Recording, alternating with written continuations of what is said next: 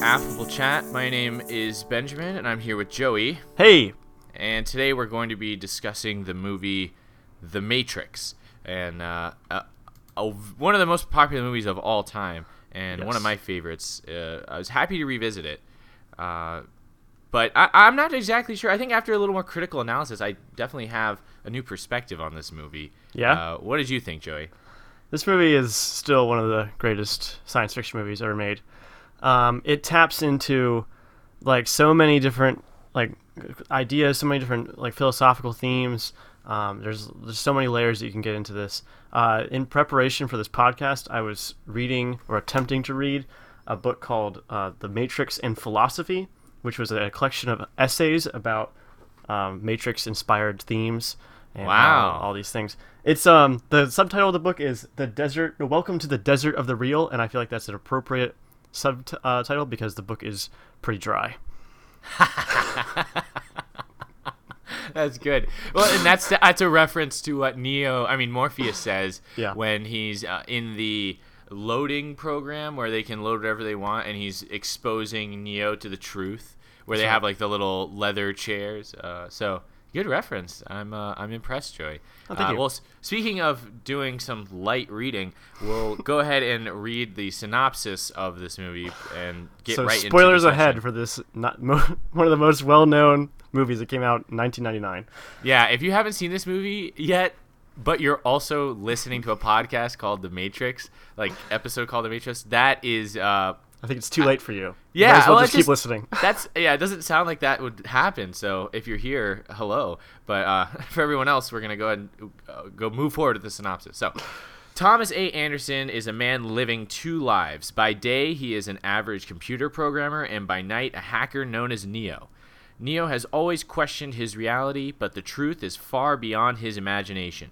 Neo finds himself targeted by the police when he is contacted by Morpheus, a legendary computer hacker branded a terrorist by the government. Morpheus awakens Neo to the real world, a ravaged wasteland where most of humanity have been captured by a race of machines that live off the human body's heat and electrochemical energy, and who imprison their minds within an artificial reality known as the Matrix.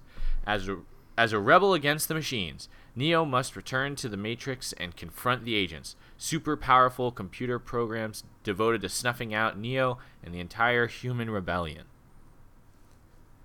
Very nice. And also, how I would summarize this movie is Neo becomes the one. That's right.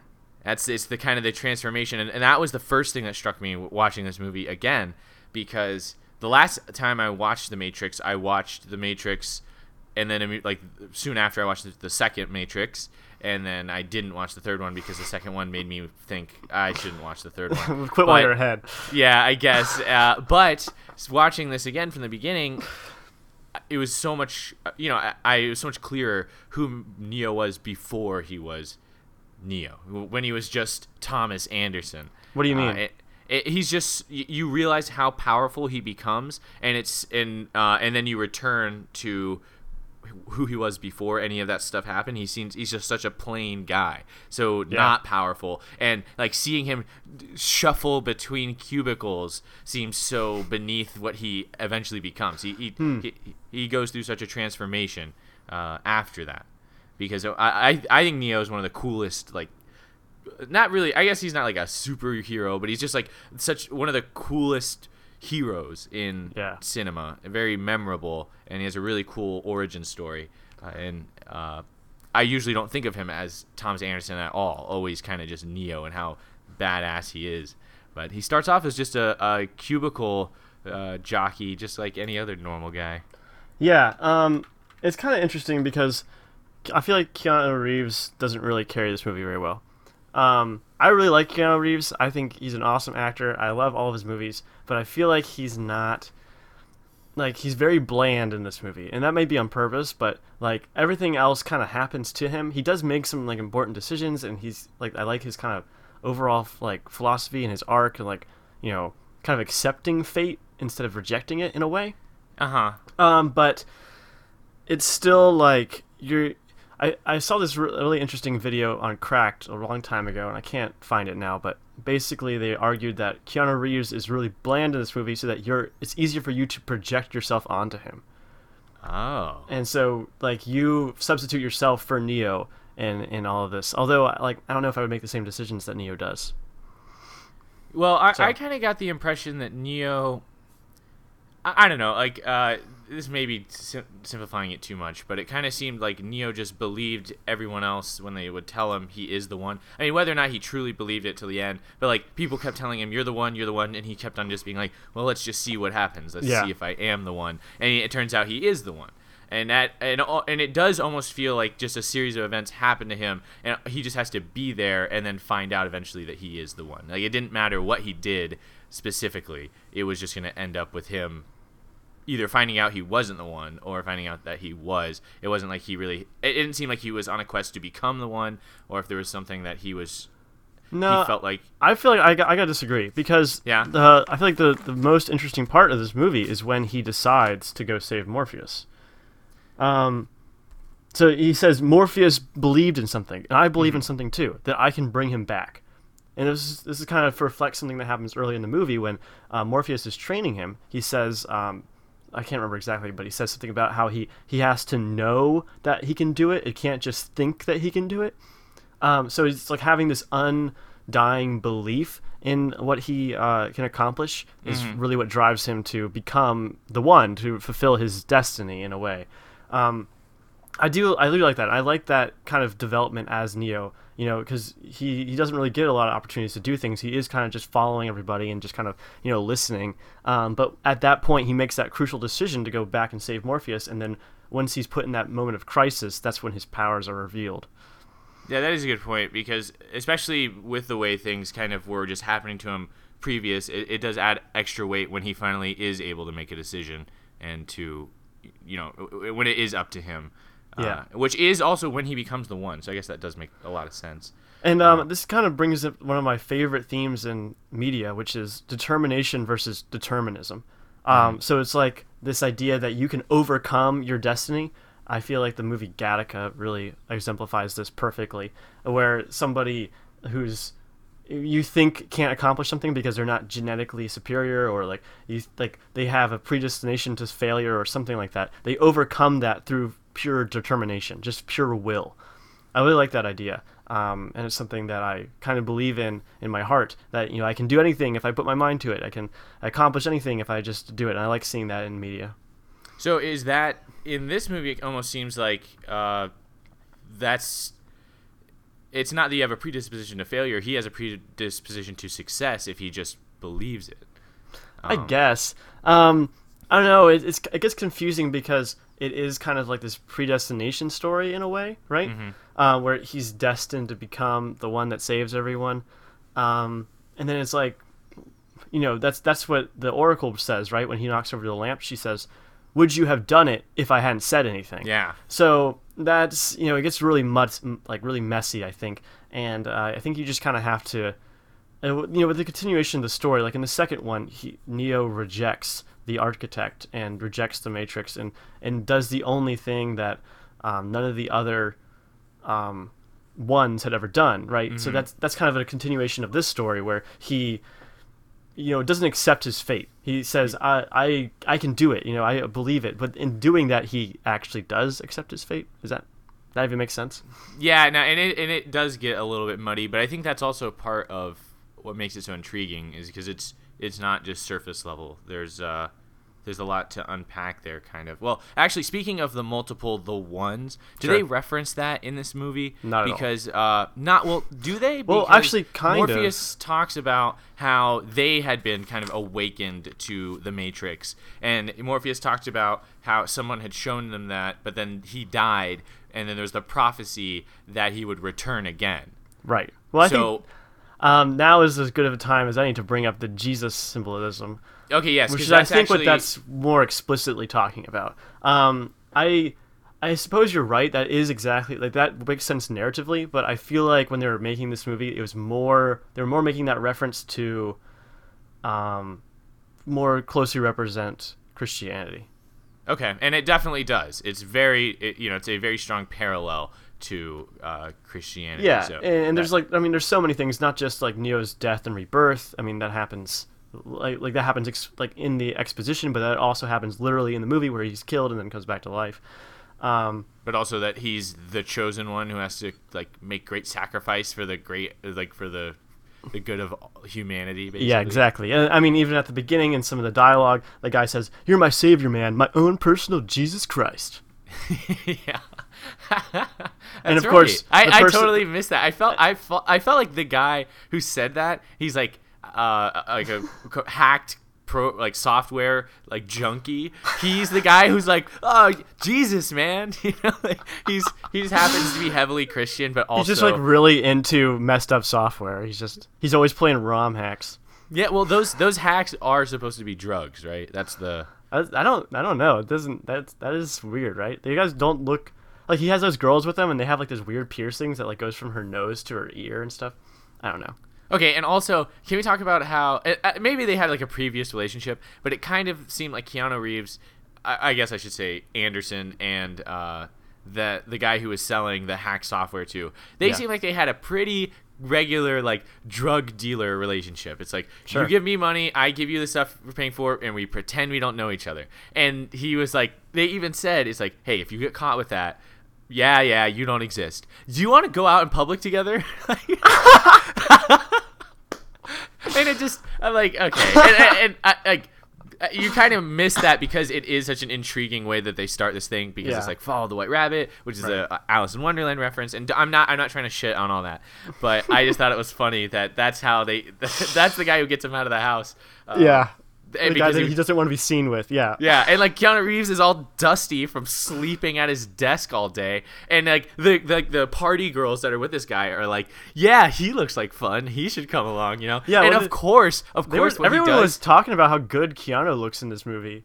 Even Cypher's like, oh, those big pretty eyes. That's true. A very pretty looking guy, and yeah, the girls were checking him out and are like, yeah, bring him along. Well, yeah, and then he does what you'd expect a computer dweller to do at a club. He stands near the he stands near the wall and just stares around until until he meets Trinity there. Right. Well, I mean, that brings it back. Trinity is the one who saves him. Trinity, of course, has many as that word means something in Catholicism and Christianity, the Trinity of the God, Son, and Holy Spirit. So yeah, bring that back. But okay, let's go back to his to his apartment. Did you notice the book that he was hiding the software in, those little chips? It was a copy of Simulacra and Simulation by John Baudrillard. I think I said that right. He's a French philosopher, and he wrote this book a while back. Okay. About this kind of thing. But basically, it's about how symbols and symbolism create a collective world, and how things become symbols and then lose their meaning. I feel like I don't know. I haven't read the book or anything. I'm just reading it on Wikipedia. But basically, this makes me think of the search bar in Google. Mm-hmm. How it used to say search, and now it's a magnifying glass, and how the symbol of the magnifying glass has become something other than what it originally was. And it's almost lost its meaning entirely. Yeah. I think that's what this is kind of talking about. And it's about how symbols create a collective language that allows us to talk to each other. And I think that's kind of what the Matrix is kind of supposed to be too. Interesting. Well, does that go along with how regular people see the Matrix, and it's all just green numbers, just symbols, but they see it as something? That's a really good point. I think you're right. It is kind of like that, or the symbols transform into something meaningful, and but you have to project that meaning onto it. Yeah, that's interesting. Well, good catch, Joey. I actually didn't pay attention to that. I was just paying attention to the craftsmanship of how he carved it out on the inside, because that's not as easy as it looks. You tried to do that before? Hollowing out a book? No, but I've seen somebody who someone try to do it, and it didn't go well. I mean, yeah, but I think there's a smart way to do that. I think you have to glue the pages together. That's what you have to do, and then you cut it out that way. You can't just do it with the pages. You don't just take it. You just don't take a huge knife. You just have to ruin the whole book. You have to totally sacrifice this book. It's not that you can save chapter 1. Just in case I get bored. Yeah, I'm gonna read half this book that I tore the other pages out of. Just get a second copy. So, okay, wait, one of the things, so now back in the club with Trinity, when she comes up to talk to him, Yeah. one of the things that I thought was interesting was Neo, the, cis white male, subscriber to the patriarchy, thought that Trinity would be a guy. Oh, yeah. I mean, I don't know. I think this is interesting, too. I've heard this criticism before of The Matrix and movies that kind of follow a similar format, where it's like this guy who doesn't know anything. He just kind of shows up, and he's like the perfect guy, right? Like, Yeah. I don't know. If everything was equal, Trinity would be so much better, like, candidate for the one, really, because she's trained in everything he's done. She knows the world that he's going to be in. She's like, she's a hacker as well. She knows everything about the Matrix and like how it works and everything, and she's super skilled. She can dodge agents like a motherfucker. Just like she did in the opening scene, which was really awesome. Really cool. Yeah. So like, it's interesting that, like, I like that. I like that. There's like this new guy and he's like the one. There's a prophecy and stuff, but it does kind of take away from the fact that like the other characters in this movie are also like really cool and like do a lot of good stuff and help your main character more than like he helps himself. Mm-hmm. No, and I don't know, because you can take it a couple ways. You can be like, you can say that Neo saying that I thought you would be a guy is just perpetuating the stereotype that like only men can be good at computers. But sure. I like to take it as like at this point Neo doesn't know anything, and Trinity and is like, oh, I thought you'd be a guy, and Trinity's like, no, I'm like a girl. I'm totally like amazing at what I do, and I'm a girl, and like that happens, So it's like.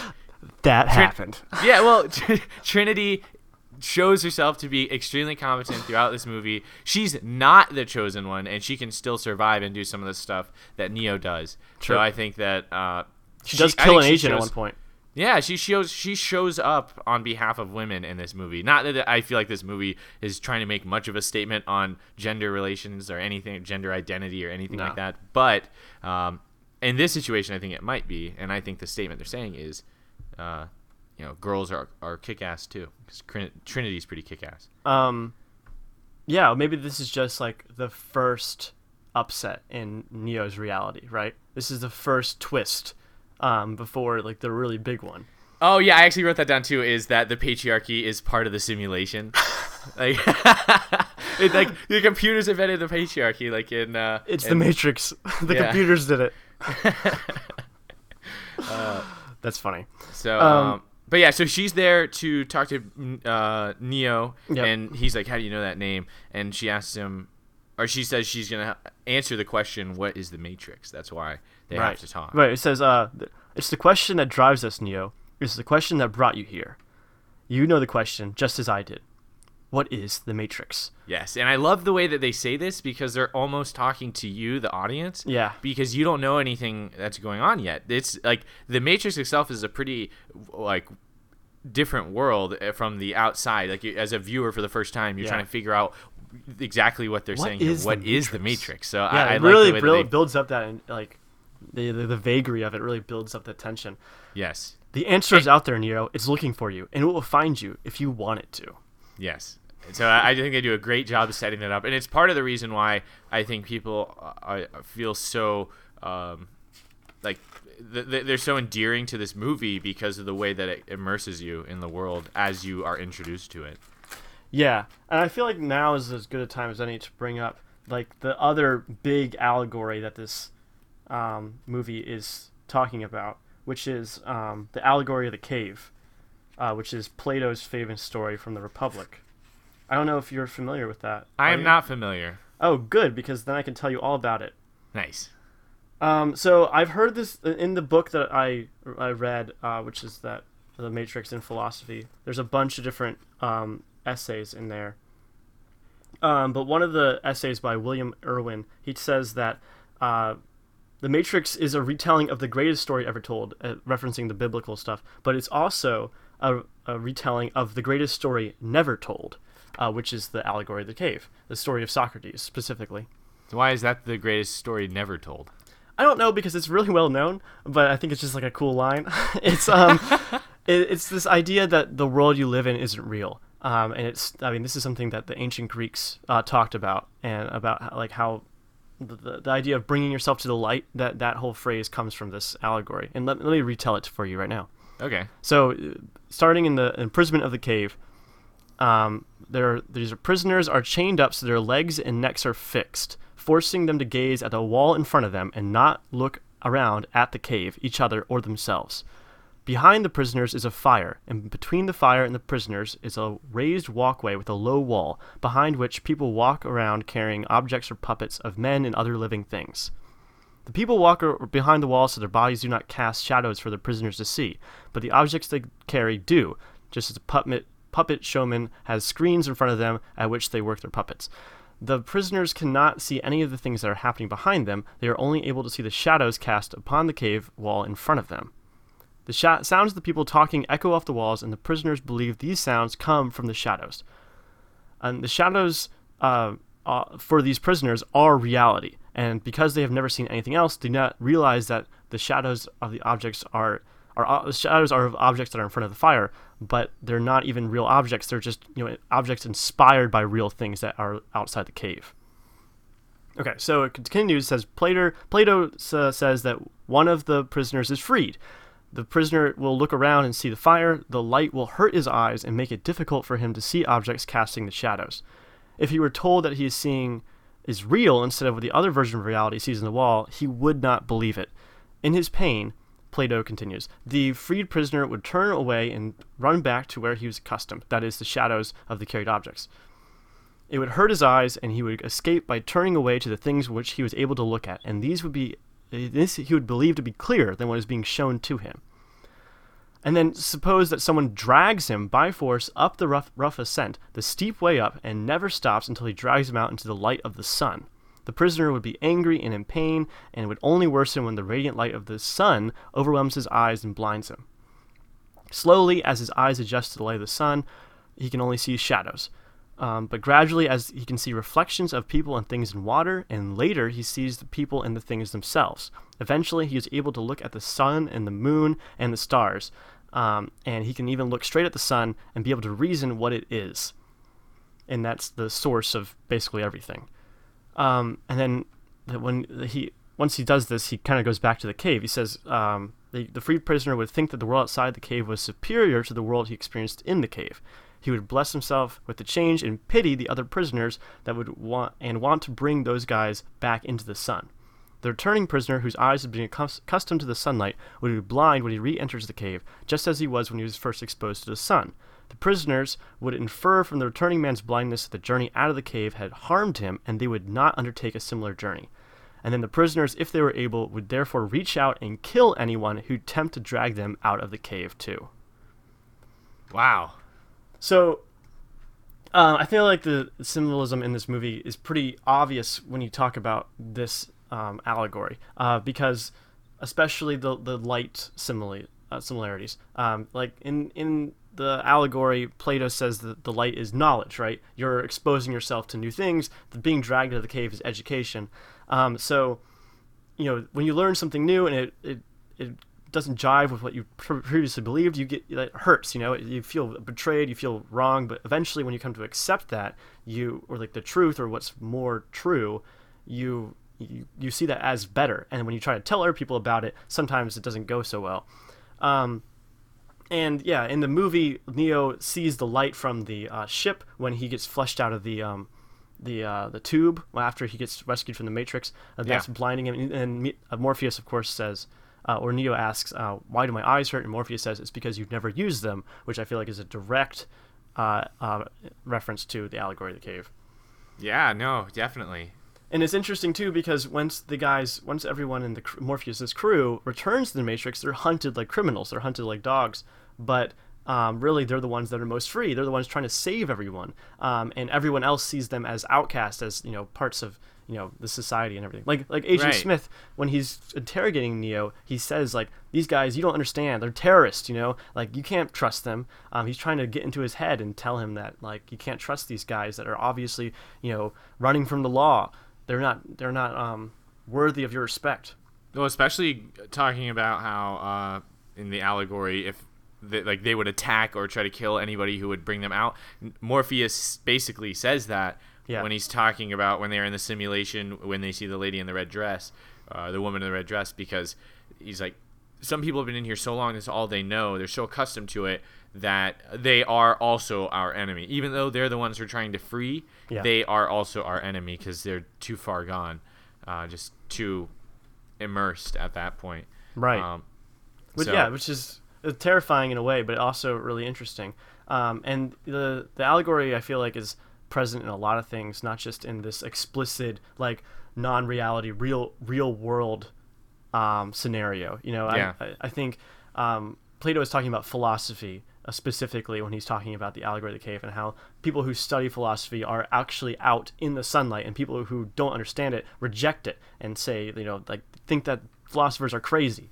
But really, they're just so blind to the way they think that they can't appreciate someone else's new perspective.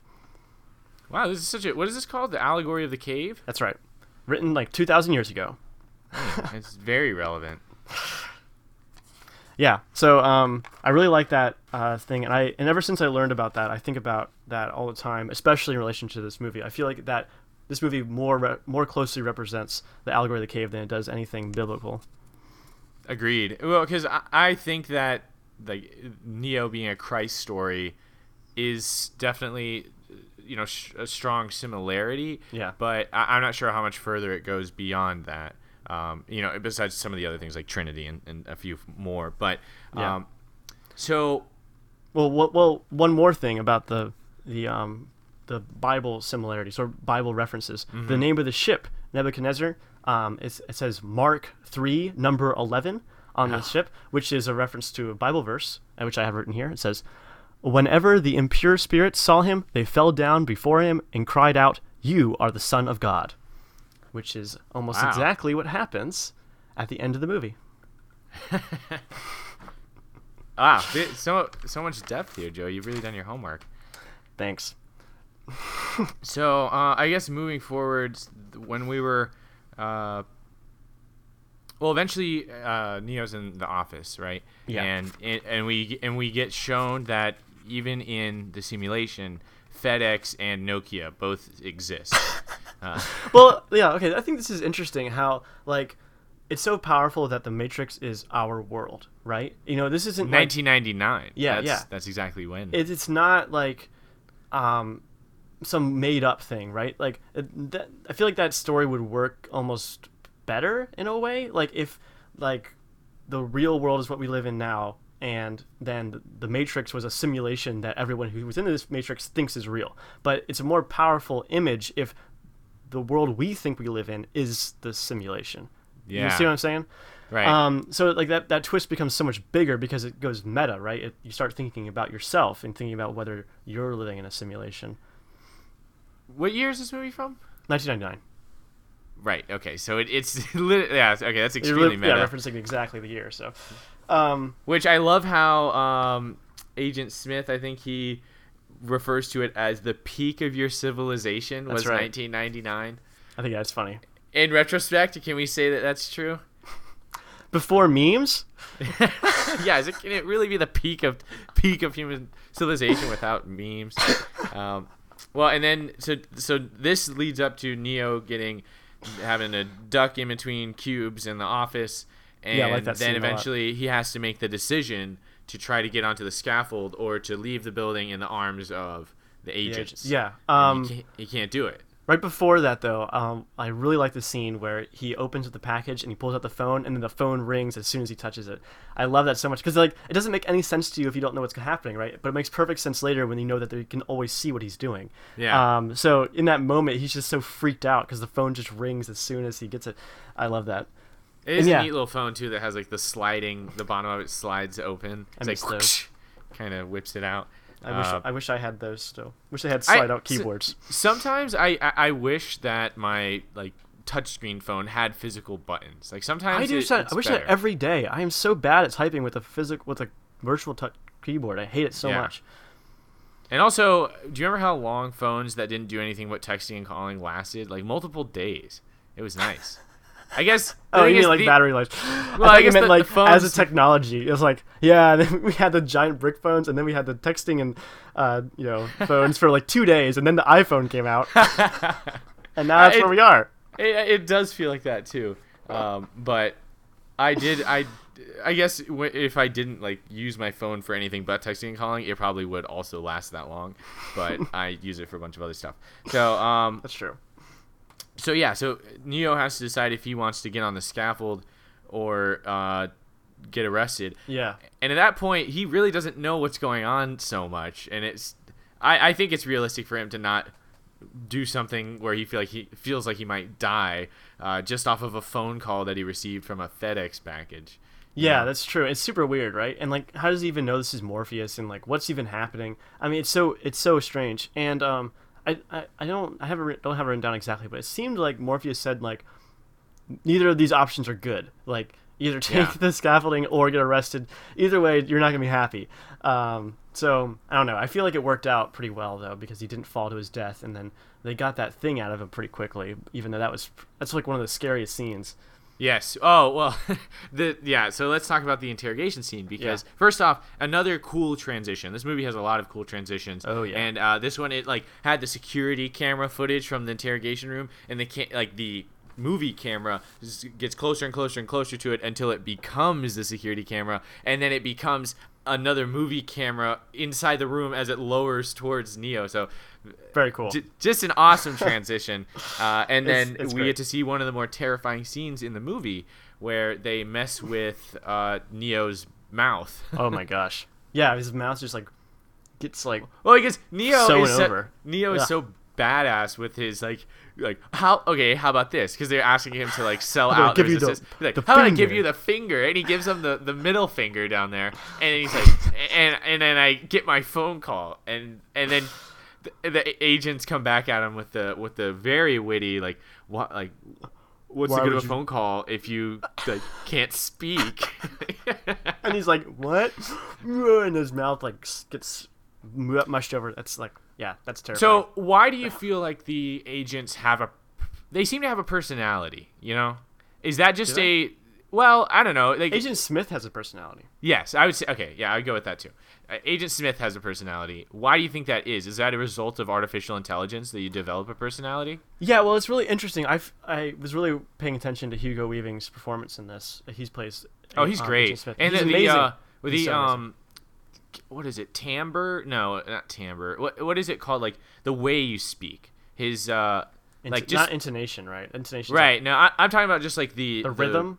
Yeah, kind of the rhythm of his voice when he's being Agent Smith Yeah. is so unique to Agent Smith, and it's great the way that he plays that character because it's not human, Mr. Anderson. but it is similar to it's such a good interpretation of a artificial intelligence pretending to be a human. Like the dinosaur, you had your time. Now, it's our time.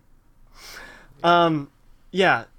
I like you see him kind of go crazy near the end, right? He wants to leave the Matrix. He feels the Matrix is a prison because he knows it is a prison for humans, and he has to live here with us. He's like a prison guard, right? Prison guards are almost all in prison too. So, like, I like that kind of development, and but they do talk about how they're sentient programs, right? Which Yes. I interpret to mean not just self-aware, but like independent. Yeah. So yeah, to answer your question originally about why you think they have personalities is because they are like people in a way. They're just tasked with this, awful job of Well, sure. Well, keeping everybody in in line. that case, chalk another one up for AI as far as like their claim to Earth, because it would be really boring if their whole point was just to just complete a circuit and just exist. But it does seem like they are sentient and living. So I guess that adds to the argument for why we should be their food, which I guess Yeah. I guess are their energy source.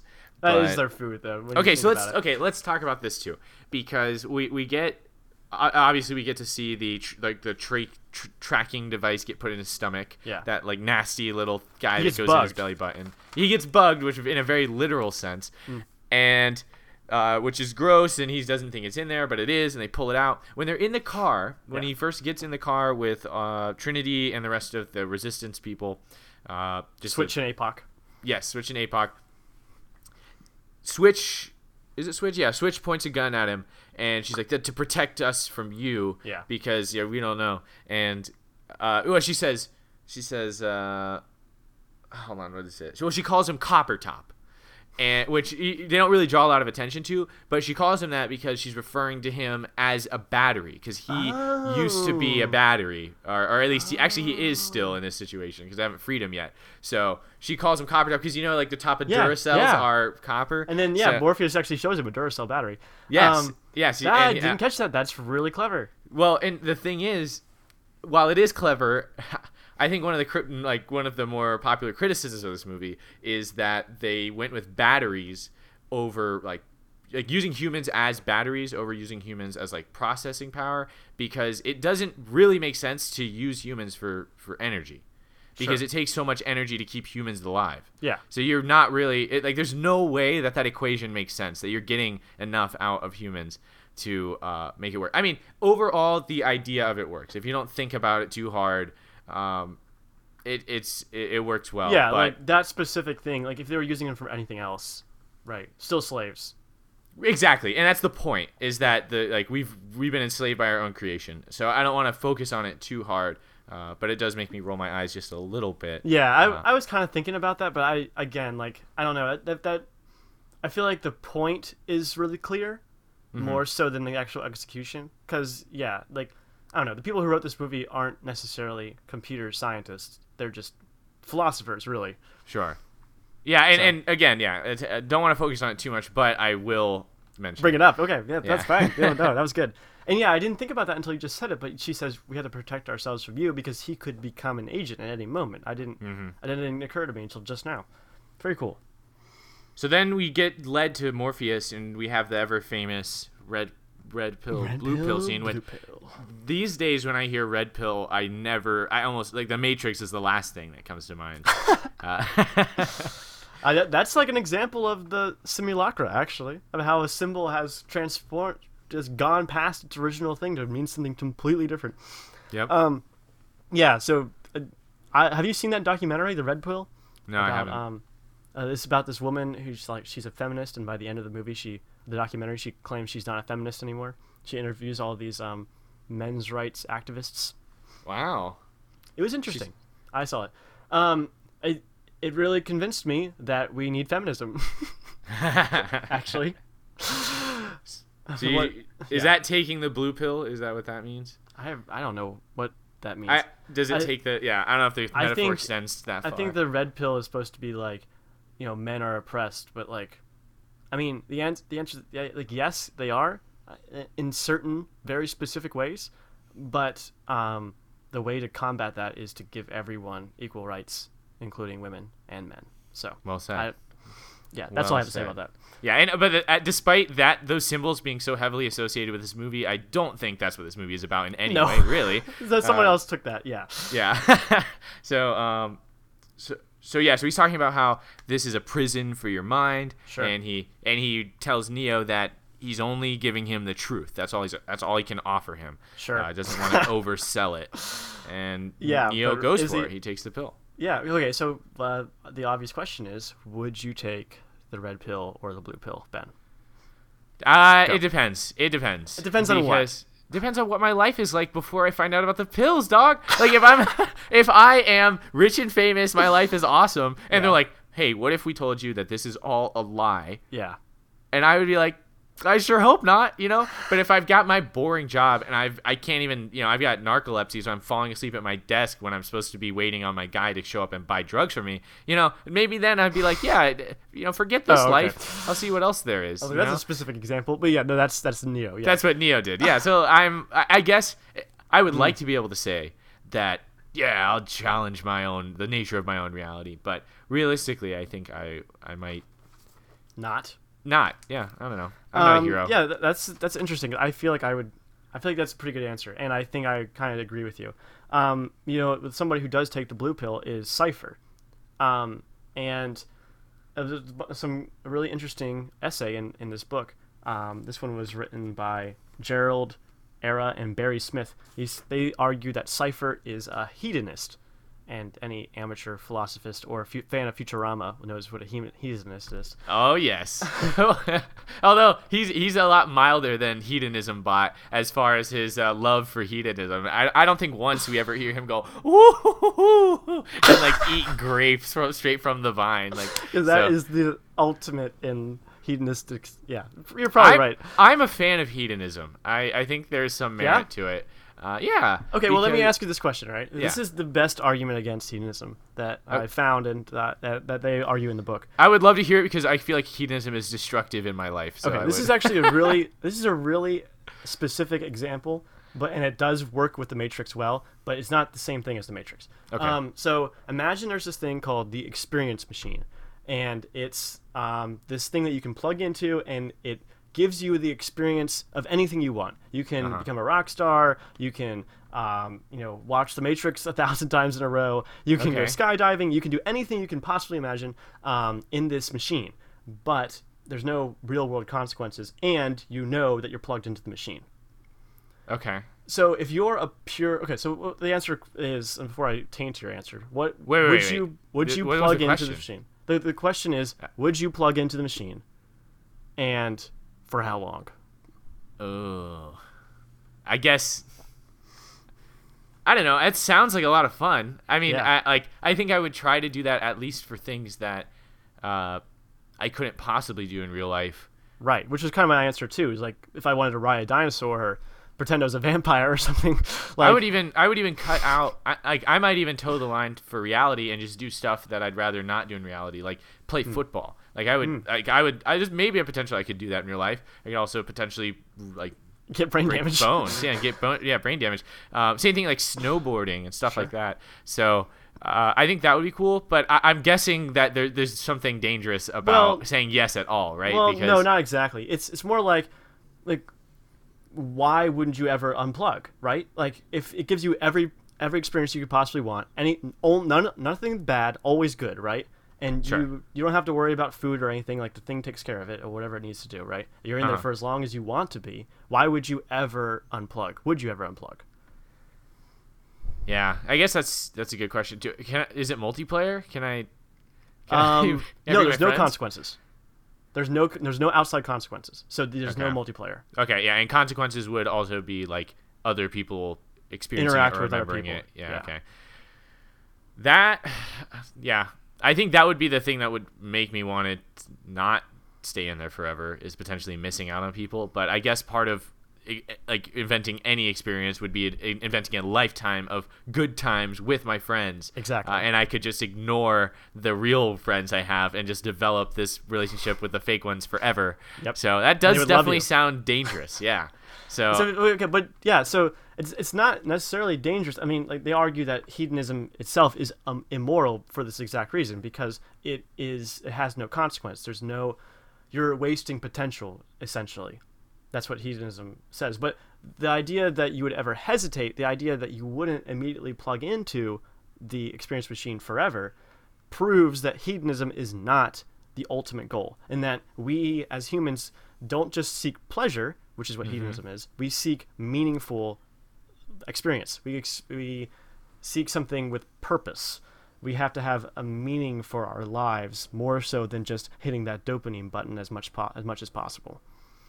And I agree with that. Obviously, I think that the experience machine is a dangerous road to go down, because you can get addicted to it, or you could lose sight of what is really important, and then eventually never experience anything real, which is kind of a weird way of thinking about it, because like you could make it real if you wanted to, but it's more so about having an impact on the world.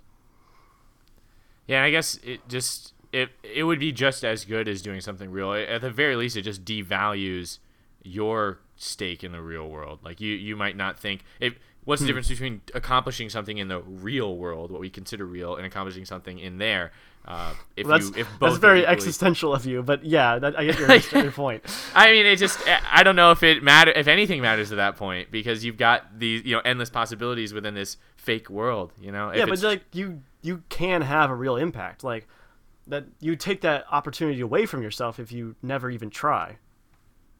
Right, but I guess I am digging to you, because I guess my argument to that would be like, who's to say that what we're doing right now is real if the thing in there feels real, just as real as this, enough to make me want to stay in there forever. Yeah. Who's to say that what I'm in right now isn't just as valid or less valid, because it might be just another simulation there. But we could go on and on with that. That's true, and I think we can get to that too. But I do think that's interesting, and I think the Matrix and the Cypher's decision kind of reflects that too, in that it's he does choose the hedonist lifestyle. He goes back to be rich and famous.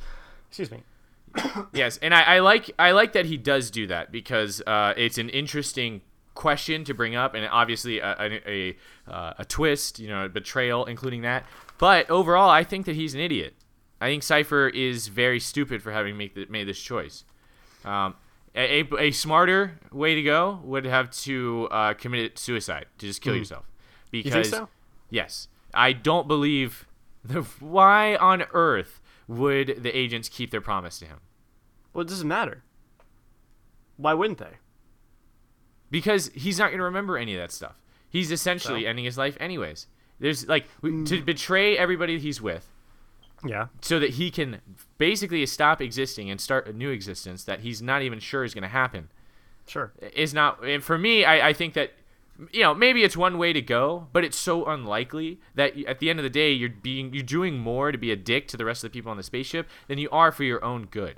But okay, I agree that he shouldn't have murdered people. But do you really think that, like, I don't know. I don't see that opportunity being unlikely. I don't think it's hard for them to plug them back into the Matrix. I don't think it's hard for them to get another battery. What's one more? Why does it even matter? I don't know.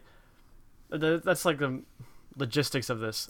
Yeah, fair enough. I just don't. I like, from what I've seen for the way that the machines treat humans in this, sure. I don't see it being likely that they'd nicely scoop up Cypher, bring him all the way to whatever plantation he was at before, plug him back in. I know that you have muscles and your eyes work and all that stuff now, but it's chill. And also, we're gonna work hard to make sure that your life is perfect. Nah, dude, he's on the next water slide to the dump with the rest of the dead people, and they don't care as long as they've squashed the rebellion. They're robots. Yeah. They're not there to make their little Sims world perfect, and now they've got a new special character. They would just he's done with the rest of them, and I don't know what makes him think that they would have a soft spot for him for betraying his people. Maybe he sees that. I realize that his situation is pretty grim. He's pretty much given up, but. I think you can't just say he's scared, he wants to go back, and he's really into hedonism. I think he's also a dick. Sure, I know. I agree with that. And well said, I think. Yeah. Okay. So let's transition to something else. So Cypher, once he betrays the team, they say like, oh, we set you free, and he says, you call this free, which great line. Yeah. He does bring up a good point. And I think that kind of brings into this next situation, which we kind of hinted at a little earlier, which is, are we in a simulation right now? And how do we know? Yes. Well, real quick, just so I can slide this in. Sure. Because you just said a pretty good Cypher line, and I can counter that with a pretty bad Cypher line. Good. Please tell me. When they're waking Neo up and exposing the truth to him, he goes... because they strap Neo in or whatever. After he takes the red pill and he's about to touch the mirror and all that. Sure. Cypher says, "Buckle your seatbelt, Dorothy, because Kansas is going bye-bye." I was like, oh, I hate you already, Cypher. Before he had even done anything wrong. That's so funny.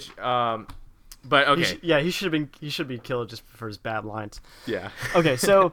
Let's go back to our ancient philosophers, not our ancient philosophers, our classic philosophers. Yes. Let's go back to Descartes, René Descartes, who was a French philosopher, and don't know what year, 1641.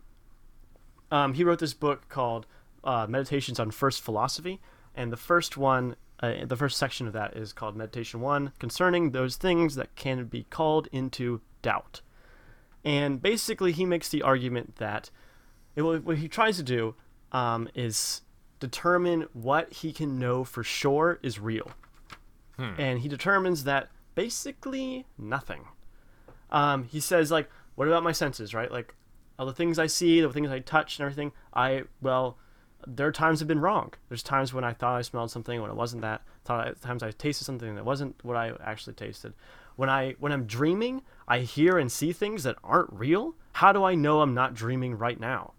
And he goes one step farther. He says, how do I know that the reality that I know and all the laws of physics and everything that I've studied for my life aren't the result of some evil intelligence specifically tricking me into believing these things for its own personal, unknowable whims?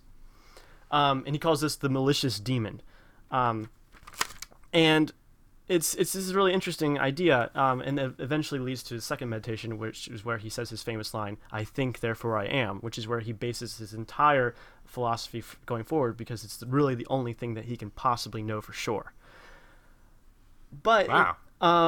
The malicious demon thing sounds silly to us now, but when you put it into the context of AI and the context of the Matrix, it really doesn't sound as silly. It'd say, oh, there's some evil intelligence, some evil robots out there that are, making the world as we see it around us to, control us, to keep us as slaves.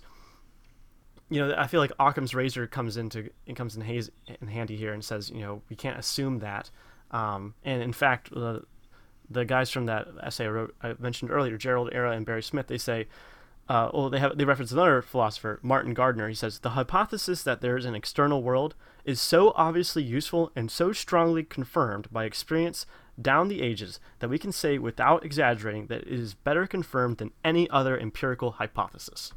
Okay. So that's like the evidence against a simulation? Yeah, that basically everything points to it not being a simulation. But that doesn't mean that it isn't. Right. Well, there's also the it's like a theory or whatever that if there's like three possibilities, like either a civilization somewhere has gotten the capability to make a simulation but they decided not to, or that all civilizations are destroyed before they reach the technological capability of creating a simulation, or, and this is the one that's more mathematically likely, is that a civilization has developed the technology to create a simulation and that there's infinite simulations they could be running right now, and we could be inside of one of those. Right. And there's only one reality, and there's the possibility of so many of these simulations that mathematically it's way more likely that we're in a simulation. Right. Because it's way easier to run a simulated universe than it is to run an actual universe. The resources are a lot easier to come by. And yeah, I've also heard that. I heard that in a Vsauce video a long time ago, and that's also echoed by Elon Musk recently about how we would know we were in a simulation. Short for elongated muskrat. That's right. Gotta make sure he gives his full name. You're right. Show some respect. Yeah, so I don't know. Whenever this question comes up, it's really, I feel, trivial in a way. Like, it doesn't really matter if we're in a simulation, because if I start acting like we are, that's not going to get me anywhere. And if I act like I don't, then I actually will get somewhere. So if I'm going to weigh the options, say 50% chance I'm in a simulation, 50% chance I'm not in a simulation, I'm going to take my chances and say I'm not, and that my actions have meaning. Yeah, I don't think it makes a difference. The only way that it would is if you found out you were in a simulation, and that would probably be as a result of you maybe being pulled out of it. That's right. At that point, I think that's the type of thing where you just cross that bridge when you come to it, As Neo does. If you do end up coming out of this simulation, Joey, we definitely should do a podcast about that. That yeah, would be really I interesting. will. You'll be the first to know. Thanks. I'm going to hold you to that. So where were we here? Okay. Well, I also just want to talk about how training Neo is one of my favorite superheroes getting their superpowers sequences, the way that he's like, I know kung fu, and then Yeah. Morpheus like, show me. And Did you then see that he also learned how to do drunken boxing? No. That like flashed on the screen real brief. I wish we had seen more of that. That's useful.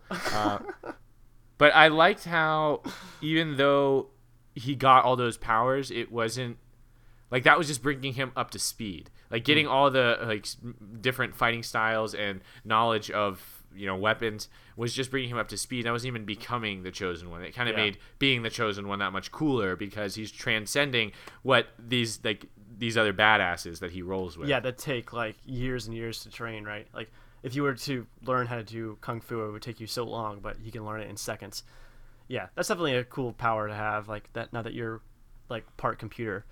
And it comes in handy later when Trinity needs to know how to fly a helicopter. That is a really cool scene too. I like that. That pays off so nicely. Yeah. Yeah, and I like that scene with Morpheus too because he's telling him like the kung fu is cool, but what you really need to know is how to bend the rules of reality. You think that's air you're breathing? Well, okay. There's this really interesting essay that I read in this book.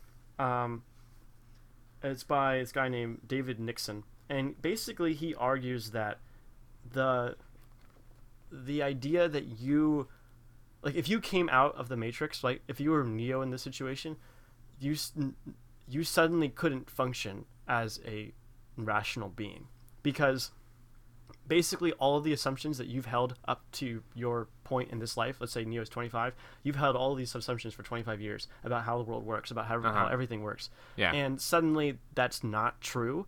Like suddenly all the things that you took for granted also come into question. And that reminded me when he says, is that air? You think that's air you're breathing?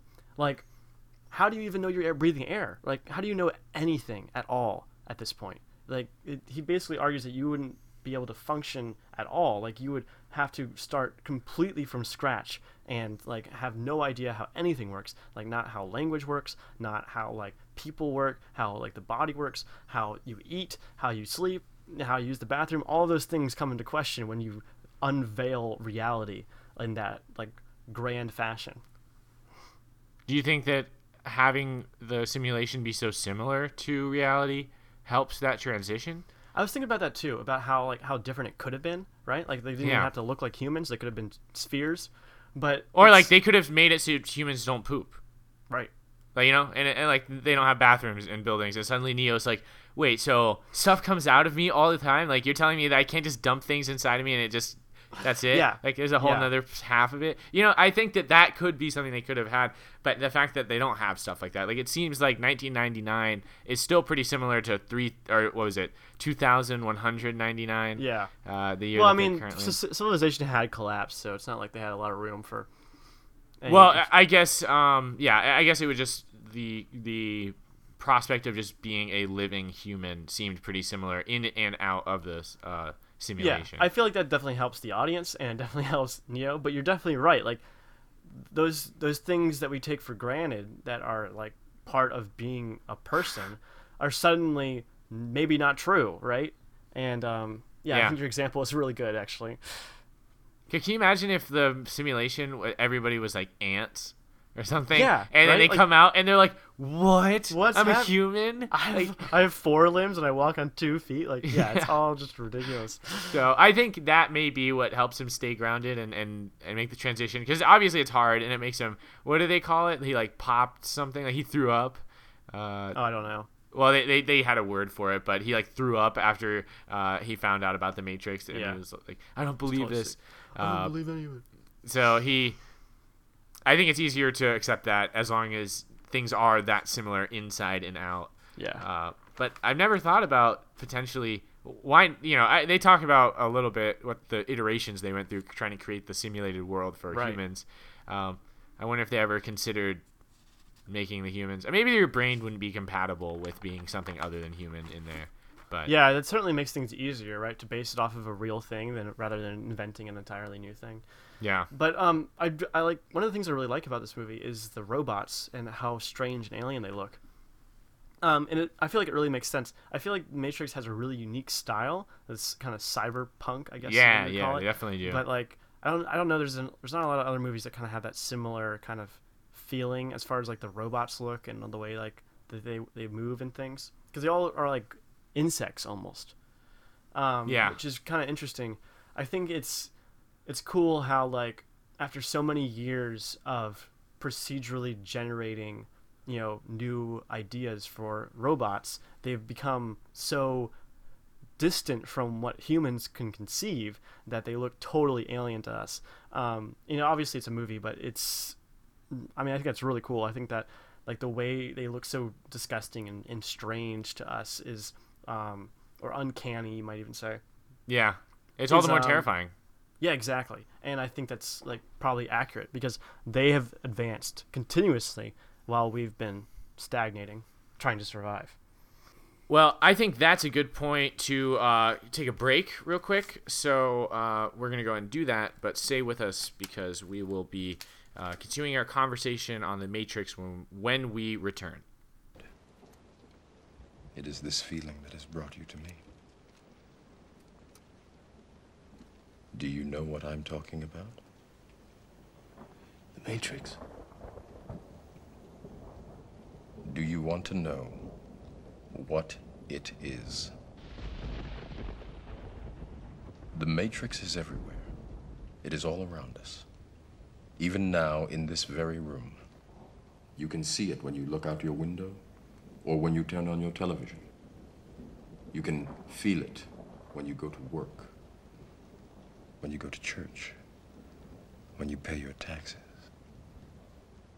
It is the world that has been pulled over your eyes to blind you from the truth. What truth? That you are a slave, Neo. Like everyone else, you were born into bondage, born into a prison that you cannot smell or taste or touch. A prison for your mind.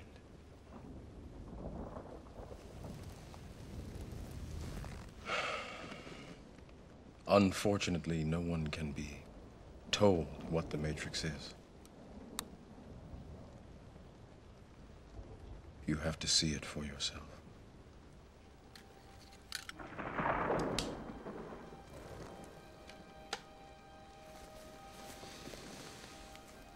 This is your last chance. After this, there is no turning back. You take the blue pill, the story ends. You wake up in your bed and believe whatever you want to believe. You take the red pill, you stay in Wonderland, and I show you how deep the rabbit hole goes.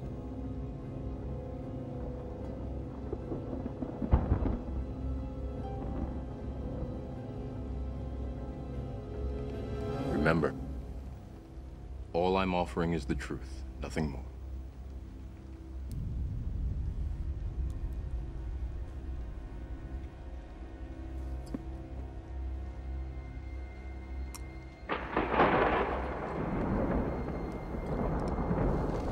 Follow me. Okay. So there's a few things that they that go kind of back to ancient Greek philosophy, talking about Socrates specifically and the way that Socrates lived. Socrates' death is really famous because he was killed for being an atheist and for corrupting the youth, and his trial is recorded forever and played by Plato in his work The Apology, where Socrates attempts to defend himself. And of course they all kill him, and which is kind of a reference to the allegory of the cave, where he tries to bring philosophy to the masses, and the masses say, never mind, we don't need you. But one of the other references is the Oracle. The Oracle is a famous thing in Greek culture, and Socrates has a run-in with the Oracle. He goes to the Oracle, and the Oracle, which is famous for saying things very vaguely, tells Socrates that he is the wisest man alive. And Socrates thinks that the Oracle is crazy because his main thing, he says this to everyone, he says, I don't know anything. I know nothing. And he goes around trying to find someone wiser than him. But it never works out. Every time he questions someone, he goes to the Socratic method. It's a very famous method of talking to people where you just basically ask questions until they contradict or realize something about themselves. And he would go through this and ask people all these innocent questions, and they would never be able to keep up with him. And he eventually determined that, yeah, he actually is the wisest man around, only because he admits how little he knows. So the Oracle also plays a really cool role in these movies, especially in this one. First of all, we've talked about how she influences Neo's events. Yes. But the thing that's written over her wall in Latin, I don't know, I can't speak Latin, but nobody can. But I also can't read Latin, so I'm not even that time. It says "Know yourself" in Latin. Uh-huh. But this is also written over the Oracle's tomb. I don't know, the place where the Oracle lives in Athens in ancient Greece. It also is written "Know yourself, know thyself" in Greek, which is the whole key to understanding the Oracle's philosophies, both in this movie and in ancient Greece. If you know yourself, then you can understand what that's meant. Like, this famous king goes and says, "Hey, am I going to win this battle?" And the Oracle says, "If you go into battle, a great kingdom will be destroyed." And he's like, "Oh, great, so I'll win." But then he goes and his kingdom is destroyed. If he had known himself, maybe that wouldn't have happened. Okay. So I guess, because I know that Neo gets told that he's not the one. Right. So, but Morpheus also says, don't think about it as being something right or wrong. Think of it as showing you the path. It's because Neo doesn't try to save himself, because he doesn't believe he is the one, that he says, I need to save Morpheus, because Morpheus is obviously this great dude. He saved me. He saved all these other people. He's a leader. He's a visionary. I need to save him. And he believes that he can, and he does, because he is the one. right. But if he had believed that Morpheus's quest was over and that the one had been found, i.e. him, then why would he go save him? That's a good point. He says specifically, I believe I can bring him back. Right. And I don't know if it's the first time, but I feel like it's the first time in the movie where Neo says, like, explicitly states his beliefs. Because he has a lot to question about his own beliefs throughout this movie. That's a really good point, Ben. One of the things that I did like seeing is I'm always a fan of catching GIFs in movies, and you definitely I'm so glad you brought this up. Well, the one I'm referring to is when with the white hair, Switch is about to be killed, and she says, "Not like this." I love that. I say that to Not myself like all this. the time. Yes, all the time. That's actually what I want to say On your tombstone? Well, yeah, on a tombstone. Or if I fall down some stairs, that's what I want to say when I realize I'm falling. Like, not like this. Can you imagine if that was written on somebody's gravestone? It's like what happened here? Not like this. We're just like buried alive. Yeah, that's pretty good though. Like that. I thought you were gonna mention the whoa gif. There are. I mean, this is very referenced to the movie. You actually sent me an edited GIF. Yeah. Was that by the guy who's super good at making all the GIFs? I have no idea, man. I saw that a long time ago, but it was reposted recently. Yeah, I mean the Reddit. There are Redditors are famous for like making GIFs into like Reddit references, and the one where Neo becomes the one and he can see the upvotes in the walls and he can block the downvotes, which are bullets. Yes. Love that. It's so good. It's so well done. Like, you can see the textures on the little arrows. Another thing I wanted to bring up was the glitch in the Matrix when when they see the cat twice, the deja vu. Is this where when people say there's a glitch in the Matrix, this is what they're referring to, this movie, right? Because I feel like that's a pretty common phrase. Or it's at least from this movie. Yeah, okay, because that's because when they said that, it's like it's a glitch in the Matrix. I've heard that in real life. Whenever something weird happens, people are like, "Oh, it's a glitch in the Matrix," and it a direct reference to this movie. Sure. Yeah, that I don't know.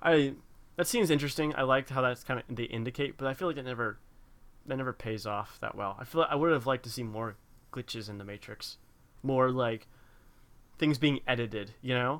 Yeah, well, I've seemed like the most. Yeah, that's true. Because that one scene is where things got edited the most. If the agents could really augment the environment at their will, when they knew that Trinity was in that building, why would they go in the building? Why wouldn't they just turn the whole building into unbreakable stone or something? Well, they can't. I mean, they don't have that much control. They have to obey the same rules that we do. But like, they just contacted the Matrix or whatever. Well, I mean, remember they turned the windows into bricks. in that Yeah, yeah. Well, building. that was a trap, right? They knew that they were going to be there. Cypher set that whole thing up, right? So they have to That have wasn't time the to agents plan it out. necessarily. That was like the whole system. The agents were just Okay. acting on. At least that's how I interpret it. Yeah, I guess that makes sense. Because the agents are fallible. You know, they can be killed. True. Well, I was interpreting it as the host that they take can be killed. Because if you remember when Trinity says dodge this and shoots the guy, Yeah. doesn't he revert back into a soldier and then he obviously takes over some other person's body too? Yeah, So- that's really cool. I like how that kind of comes back. And that is such a cool thing for your bad guys, for them to just be able to take over anybody's body. Yeah, like that one scene in the marketplace when Neo's running through it and the guy's taking over people. Really cool. And of course, the scene in the second movie. Yes, well, in the second movie, they take it to a whole nother level because there's not just one Agent Smith. But so another thing Agent Smith brings up when he's talking to Morpheus is he says that humans aren't mammals. He makes the argument that Yes, humans I aren't have this whole mammals. speech written down. Well, I get where he's coming from. It's not. I don't think this is the first movie to say that humans are a plague or a virus. Like I feel like that's kind of like humanity's so good at surviving that they're actually like a disease for everything else. Yeah, I guess. But also, there's studies that show that as civilizations advance and we get more stability and we actually procreate less. We don't have as many kids, and there's an argument that we could sustain life on our own without destroying the whole world if we do it right. Yeah, but there's a possibility. That doesn't mean that we aren't viruses. That's a good virus doesn't kill its host. It needs its host to live.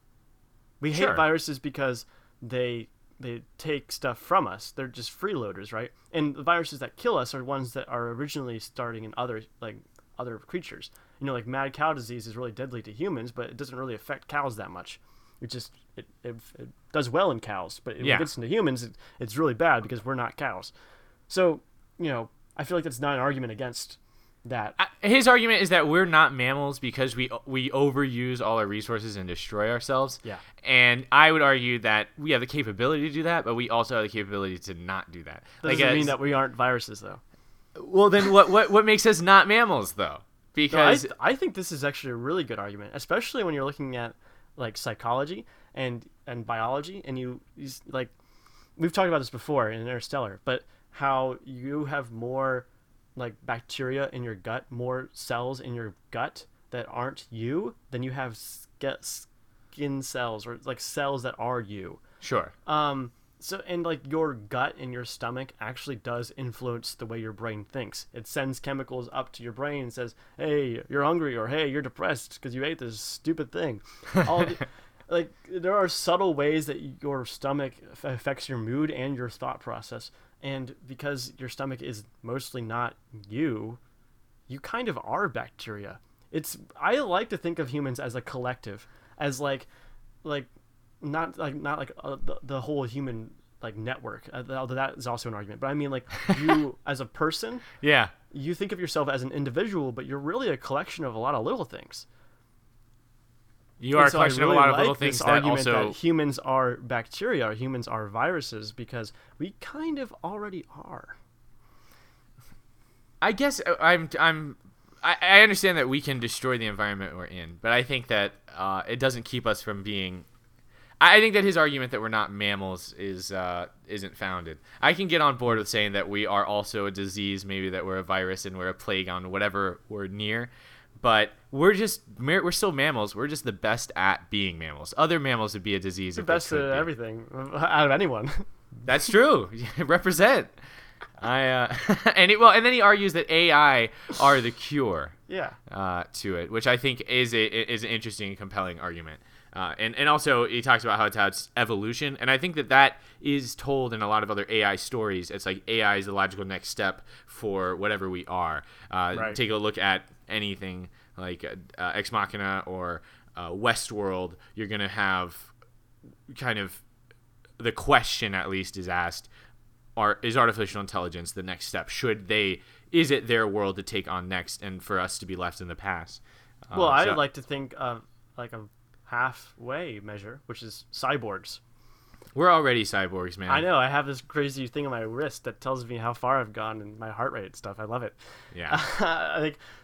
Seriously, yeah. Cyborgs are the future. I like the idea of being a cyborg. I like the idea of becoming cyborgs. And there's no reason why we can't use technology to circumvent our destiny of wiping out everything on this planet. Yeah, I agree with that. I don't. I mean, people talk about AI being like the doom of us and being afraid of that. I want to. Didn't Elon Musk actually say that? Yep. That AI. And Stephen Hawking. And I think. Bill Gates too. Yeah, I don't know. I think that is more likely to come about with malicious intent than on accident, because programming is really hard. You know. Yeah. Like I've always thought about how the robots that have like programming like that a human wrote, somebody could put like an endless loop in there and then win. Like that's the end of the robot, you know, and like they could do a paradox that just doesn't work if they have access, I guess, to the internal workings of this robot. Sure, but the idea is that like as soon as you make something that's equally as intelligent as us, then we've lost control, because then it can start like fixing itself and reducing redundancies and making it impossible for us to take it out. Right. Which is the whole danger, right? Is that it determines that humans are no longer necessary and that it can do something else. I don't know. The whole question of like, is AI dangerous is really kind of loaded because it's such a broad subject. Like, I feel like AI is like cancer, and that there's like so much of it and so many different ways it could go that like it's too broad for you to say it's dangerous in one specific way or it's dangerous in general. Yeah. And I don't know. Right now it's so primitive, right? Like we can only simulate intelligence. We can't actually make it intelligent. We're trying to do things like machine learning, but it's such a slow process. Really, you know, and it doesn't work perfectly at all. There are people out there whose jobs it is to just break machine learning algorithms to show it things that it's not expecting and have it fail. So I don't know. It's interesting. It's an interesting area to study, and I feel like we are close, but it's also like still a long way off. Like we still don't know nearly enough about how our own brains work or how intelligence works or how consciousness works. The thing that I think is scary is the stuff that Nick Bostrom talks about, of how like we could set into existence a really powerful machine, but give it incomplete instructions. So like the example he gives is like, we want to build a robot that makes humans smile, and then the robot says, well, you know, we could just make like humans happy, or you know, there's certain muscles in your face that if you stimulate with electric shocks, they cause you to smile. So, like, all we gotta do is strap everybody down to a chair and start administering electric shocks, and now everyone's smiling. And that's just like an incomplete, you know, set of instructions, right? You didn't understand what smiling meant, and when you taught it to the robot, it didn't understand, and now it's just being crazy creepy, without intending it. So. That's such a robot answer for that problem. Exactly. I love that. And I think it's really interesting that we can talk about this and like think about this. Like humans are so good at abstract thought, and you know, at perceiving danger that's not even a threat yet. That I feel like we have a chance of stopping it before it's bad. But I don't know. You never say never, right? Like there's definitely a possibility that we could create something, even if it's not artificial intelligence, just something smart enough to wipe us all out. Sure. But we could also not do that. And I think that it's definitely not an inevitability. Yeah. So I at the very least, I feel like I don't try to invest too much energy in being afraid of artificial intelligence, at least not right now. But okay, so moving forward, just a few things I just want to appreciate from this movie, because and stop me if I'm getting ahead of you here, but the way that this movie leads up to the finale is so good. Like, it's basically the payoff for what this movie is built up towards. Like, once Neo decides, I believe that I can get Morpheus out of there, this movie really turns it up a notch, and it's a lot of visually stimulating scenes with a lot of cool violence and stunts and somersaults. Lots and lots of somersaults. Talk about that perfect backflip when he backflips out of that, like, the rails away from Agent Smith. That in slow motion. That's such a cool shot. That was and that was such a cool fight between him and Agent Smith, because they do a good job of instilling fear of agents in. Because you saw how cool Morpheus was, and he didn't stand a chance. He definitely got thrown around by the agent. Oh yeah, yeah. So yeah, I want to get to that actually. We could talk about that last. Let's talk about how that builds up, because I do like how that starts. Yes. So first of all, when they get the guns, that whole scene when like the guns appear and they like float down that white like super quickly. Yeah, and they like go in there and they're like grabbing all of them, and they have so many guns that they don't even bother reloading. They just grab more guns. Yeah, it's so cool. And that whole scene, right after Neo walks through the metal detector into the building to save Morpheus, is it's so iconic. It's so good.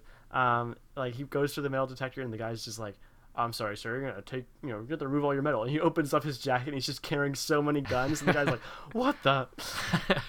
And that guy gets like punched in the chest. He doesn't even get totally blasted. Well, all of them die. Well, and then Neo starts shooting in both directions, and there's one of the guards is reading a newspaper, and it gets shot down the middle of the newspaper, and he rips it in half as he dies. This looks hilarious. Yeah. Which there's so much slow motion and so much environment destruction in this scene. It is so iconic. It's very so cool. memorable. And yeah, like the columns collapsing and like being destroyed as they're hiding behind them, and then there's that cartwheel where Neo does the cartwheel, grabs the gun, does another cartwheel with one hand, and shoots all the guys.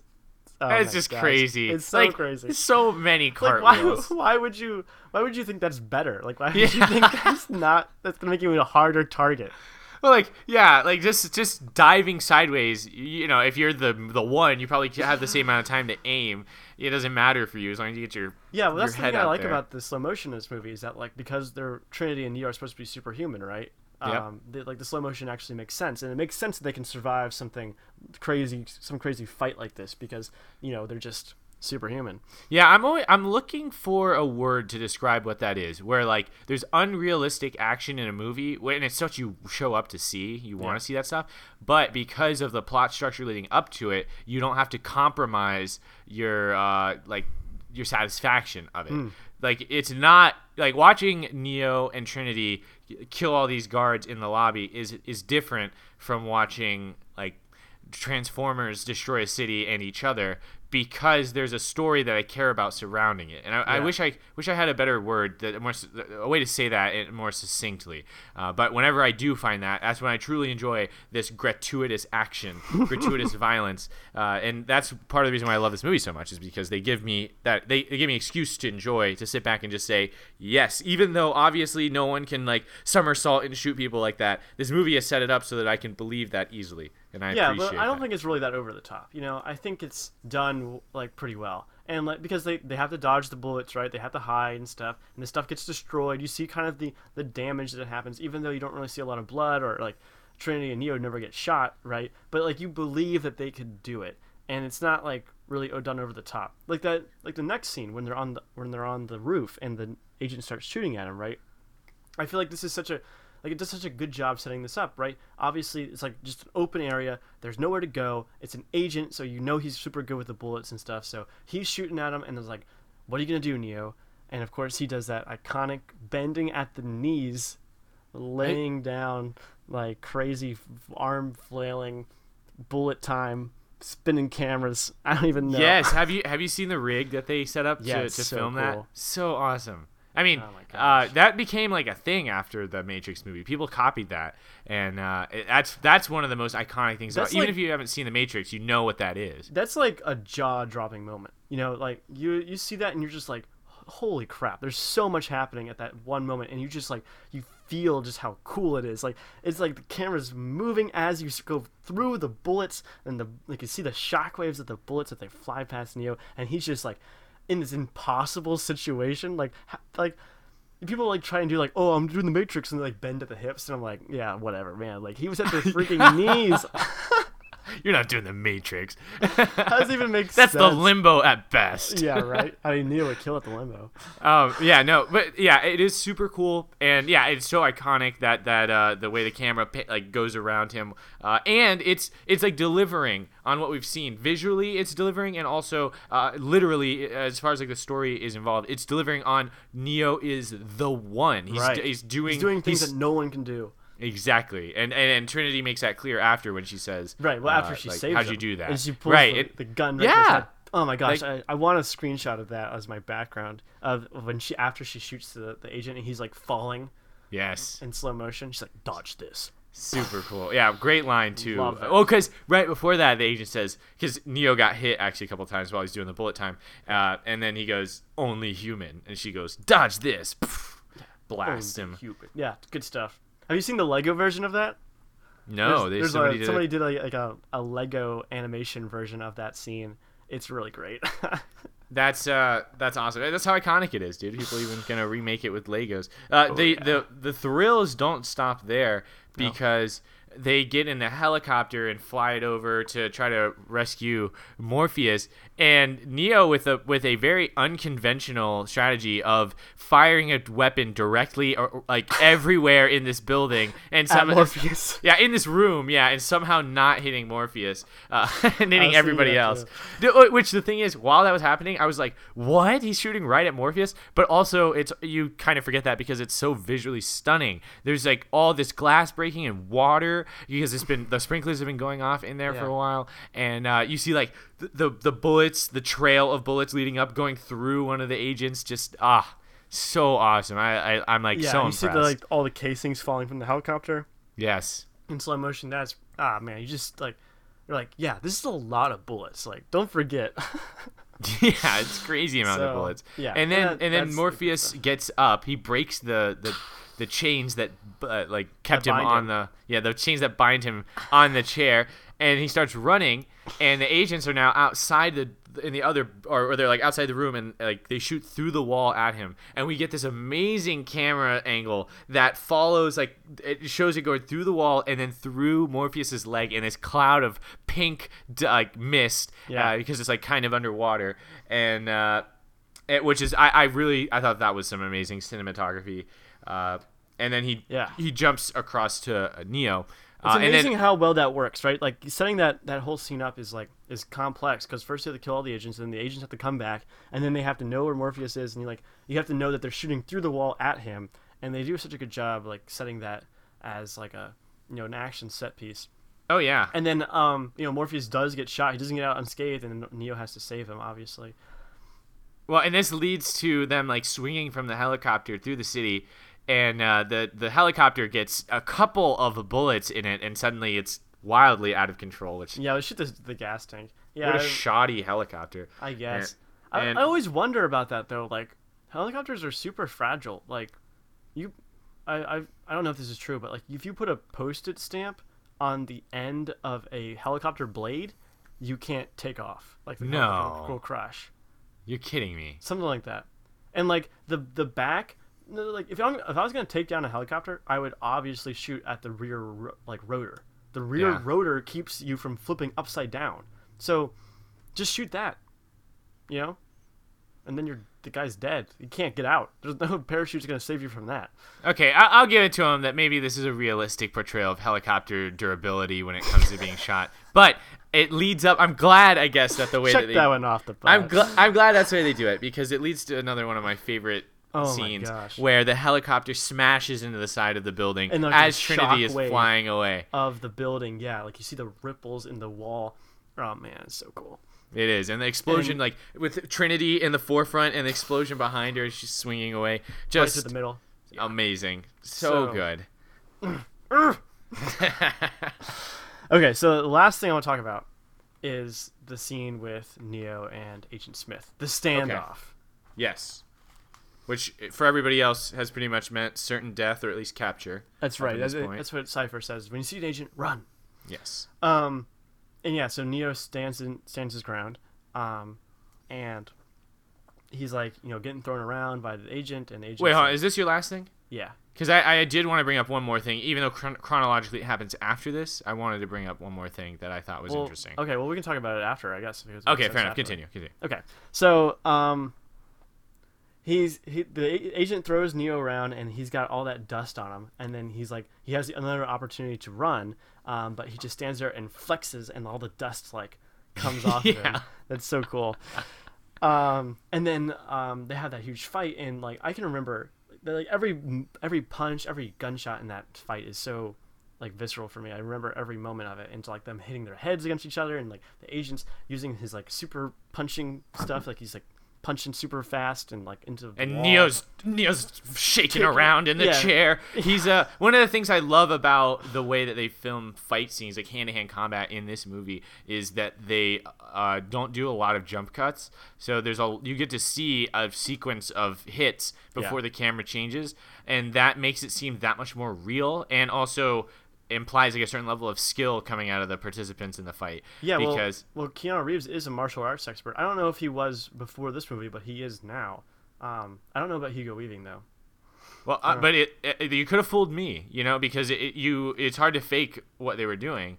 So at the very least, it was well choreographed. Yeah. And I much rather see that if you're going to show me a lot of hand-to-hand combat than cutscene here, where you basically just get a feeling for a fight and nothing specific. Yeah, I hate that. Especially like Bourne movies do that so much. All the shaky cam and like all the like quick cuts and everything, just like you're saying. Right. Well, they cut out the frames where like the impact is happening, so it seems like it's hitting harder. Right. That's right. And they do a good enough I feel like job this fight scene is kind of slower, a little bit more like almost frustrating in a way, like watching them kind of punch each other. But it definitely feels like a real fight, right? It doesn't feel like a choreographed dance. It feels like they're like hitting each other, which I really appreciate. And it does feel smooth. It feels quick too, because that these guys are good, and that in the story they're really fast and really strong. Right. And then of course Neo gets thrown in front of the train, and the agent is standing there like with his head in like a headlock, and he says, "That's the sound of inevitability, Mr. Anderson." And then Neo jumps into the ceiling and knocks the agent out so that he can backflip off the thing. So triumphant. And then immediately the train stops and another agent walks out. So good. And that's when Neo runs, which is what choice. he was. Yeah, which I guess he could have done all along, but he's killed an agent hand to hand. Well, I guess the thing I wanted to bring up that I thought may have been a little bit cheesy, but I'd like to get your input on, was Trinity's prophecy from the Oracle. Yes. Was that she would fall in love with the One. And so that is when Neo really became the One, is when she kissed him and was like true love's kiss. Now you're the one. I'm okay with Trinity being in love with Neo. Like we said, all through the movie, everyone thinks he's a hunk.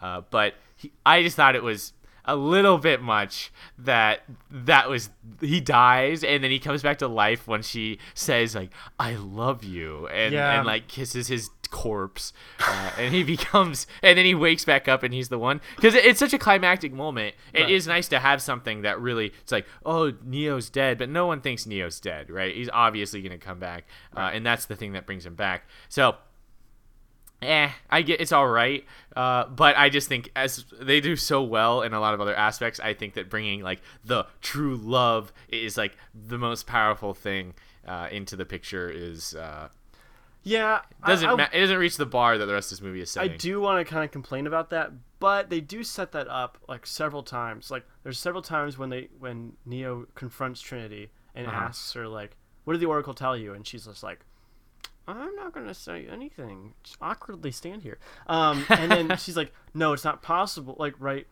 Neo says, "I'm not the one." The Oracle said, "I'm not the one." And Trinity says, "That's not possible." And that's because she's in love with him. Okay. So she knows that, whatever. So and that's continued in the next movie. Obviously, their love affair plays a huge role. Yeah. So it is important. I feel like it is like a huge, they do set it up well, and they do set her up as that. But I don't appreciate that. Like that's kind of her only role, I guess. Like I guess that's not really true. She is kind of like a leader in the team as for Morpheus goes. and she is like badass in her own right. But like, I don't know, it does feel kind of shoehorned, like that she's just kind of like the love interest in a way. You know, she's the girl, so she's gonna fall in love with the main character. Exactly. Well, that's kind of how it felt. It was that it's like, well, she can't go the whole movie without falling in love with someone. She's the female character. Obviously, she's gonna fall in love. So maybe I'm being hypercritical, but I just felt like it was a little bit, a little it does kind of cornball. fit in with the biblical stuff where the Trinity saves Neo, right? Okay. So I don't know. Plus, there's like that, because I don't know. It is interesting, like from the prophecy standpoint, and everything, having that the Oracle have everything come true in like this kind of grand fashion. So Which is and that makes I sense do think too. it's Like, satisfying from a story's perspective, but it does kind of, I don't know. It does kind of grate me a little bit. the Oracle's prophecy. That's more confirmation that because this is the second person whose prophecy is basically saying Neo is the one. Yeah. Because obviously Morpheus had that as well. Yeah, But, exactly. Yeah, did they really need that? But whatever. I like having Trinity in the movie. I'd rather have Trinity in the movie than not have her be the love interest in Arrow than not have her in the movie. Agreed. Definitely agreed.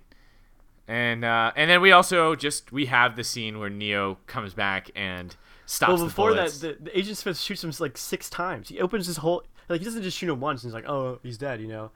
You gotta get the double tap in. Oh, he kills him. He absolutely. totally- he's they like- even check his body, and he's like, "Oh, he's dead." Oh, he's dead. Like, he doesn't mess around. I like that. Like, it wasn't just like he missed. It was like, no, he's dead. He shot him. Yeah, and then of course he comes back, and now he no longer has to dodge bullets because that's what Morpheus referenced early in the movie.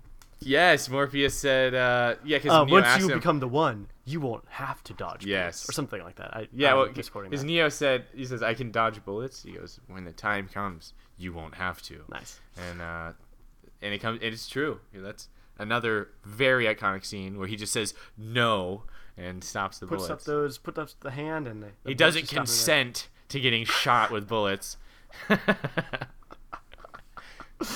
Yeah, and then he, of course, you see things through his eyes, and like the numbers are scrolling down, right? He can see the inner workings of the Matrix inside the Matrix, and he like flexes, and the whole world like flexes around him. Pretty cool stuff. Pretty cool. Okay, Anyway. well, do you have any other comments on this movie? Besides that, it's still great. No, It is still great. This movie holds up. And I'm glad we checked. it's- We checked, and we're like, is the Matrix still great? And the answer is yes. yes, No I opinions agree. were changed on this podcast today. Good way to summarize it, I think. And with that, I will say thank you for listening. We're available on iTunes, SoundCloud, and Google Play. If you've listened this far, I said this on another podcast this week, but if you've listened this far, you've already done more than most. So go ahead and review us on iTunes. It's just one more step. That really helps us get more exposure and get more content out there. Tweet at us on Twitter, #AffableChat. Joey, thank you so much for joining me once again. Absolutely. And we are done.